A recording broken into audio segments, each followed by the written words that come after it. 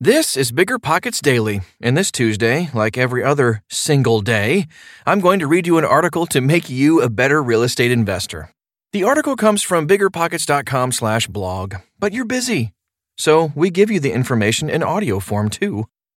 We know you've heard it before. Cash flow is getting very hard to find. There's always long distance investing, but you may be thinking, I don't have a team, enough experience, or the market knowledge to get in. That's where you're wrong. And it's also where Rent to Retirement comes in. Rent to Retirement offers fully turnkey properties that are newly built or renovated, leased and managed, allowing you to invest out of state with confidence. They've got single family, multifamily, new build, and syndication opportunities across multiple markets. They even have BRRRR deals with immediate equity. Rent to Retirement helps investors learn how to build a bulletproof business plan with the best investment and tax strategies around to help you reach financial freedom through real estate. There's no excuse not to get started in real estate investing when you have the right team and systems already in place. To learn more, visit rent2retirement.com. That's rent2retirement.com. Or text REI to 33777. Again, text REI to 33777.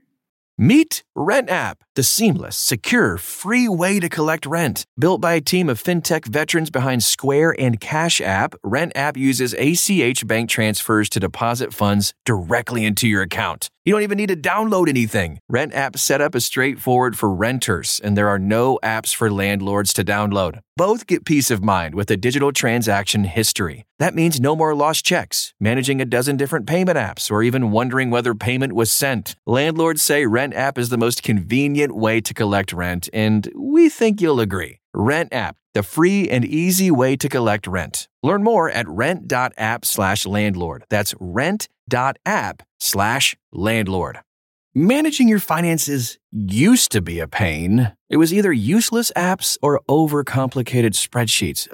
But now, with Monarch Money, managing your money is easier than ever. Monarch is the top-rated all-in-one personal finance app. It gives you a comprehensive view of all your accounts, investments, transactions, and more. Create custom budgets, track progress toward financial goals, and collaborate with your partner. And now, get an extended 30-day free trial when you go to monarchmoney.com/bigger. Unlike other personal finance apps, Monarch's simple, intuitive design makes it easy to set up, customize, and use. You can even collaborate with your partner, family, or financial advisor at no extra cost to get a joint view of all your finances. Customize your dashboard, notifications, and budgets with the tap. After trying out Monarch for myself, I understand why it's the top-rated personal finance app. And right now, listeners of this show right here will get an extended 30-day free trial when you go to monarchmoney.com/bigger. That's monarchmoney.com/bigger for your extended 30-day free trial. U.S. GDP shrinks by 0.9%. White House and experts push back on recession claims, by Anna Cottrell. While fears of an immediate U.S. recession have not been confirmed, the latest GDP report points towards a shrinking economy. GDP contracted by 0.9%, the second straight quarter of decline, while inflation hit a 4-decade high of 9.1%.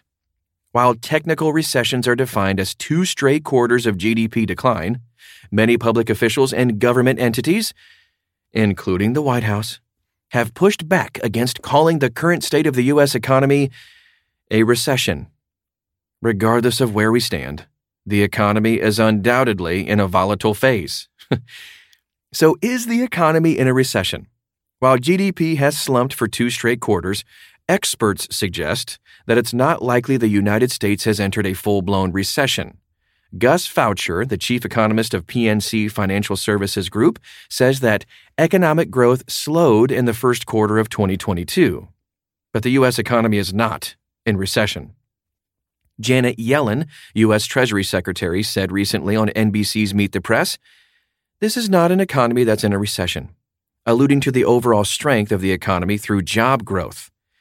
When you're creating almost 400,000 jobs a month, that is not a recession, said Yellen. The country experiencing the second quarter of economic decline in a row sets a worrying precedent for the foreseeable future. A true recession could still hit the U.S., just not straight away. What investors and consumers should pay particular attention to right now are the rapidly rising interest rates. Earlier this week, the federal funds rate was raised for the fourth time this year by 75 basis points, now sitting between 2.25% and 2.5%, the highest since summer 2019. Jack Ablin, Chief Investment Officer at Crescent Capital, told USA Today, "This is really what the Federal Reserve is raising rates to try to combat. The more persistent inflation is, the more aggressive the Federal Reserve has to be. A combination of steep interest rate increases and an economy that is slowing down can create the perfect storm of high cost of living, reduced consumer spending, high unemployment, and reduced government spending. Consumer spending, for instance, is already slowing down. In May, it fell from 0.9% growth the month prior to just 0.2%. The ongoing Russia-Ukraine war is also putting enormous pressure on oil and food prices, which have hit consumers hard. Economists have been drawing parallels between the current situation and the stagflation of the 1970s for several months now, with leading experts sounding alarm bells. Economist Nouri El-Roubini, known for his eerily accurate predictions of economic crashes, recently told Bloomberg that the U.S. economy was on the precipice of a serious downturn, comparable to the 1970s and 2008. The implications for real estate. Even if a recession doesn't hit, anyone considering buying a home or investing in real estate must make their moves with the economic environment in mind.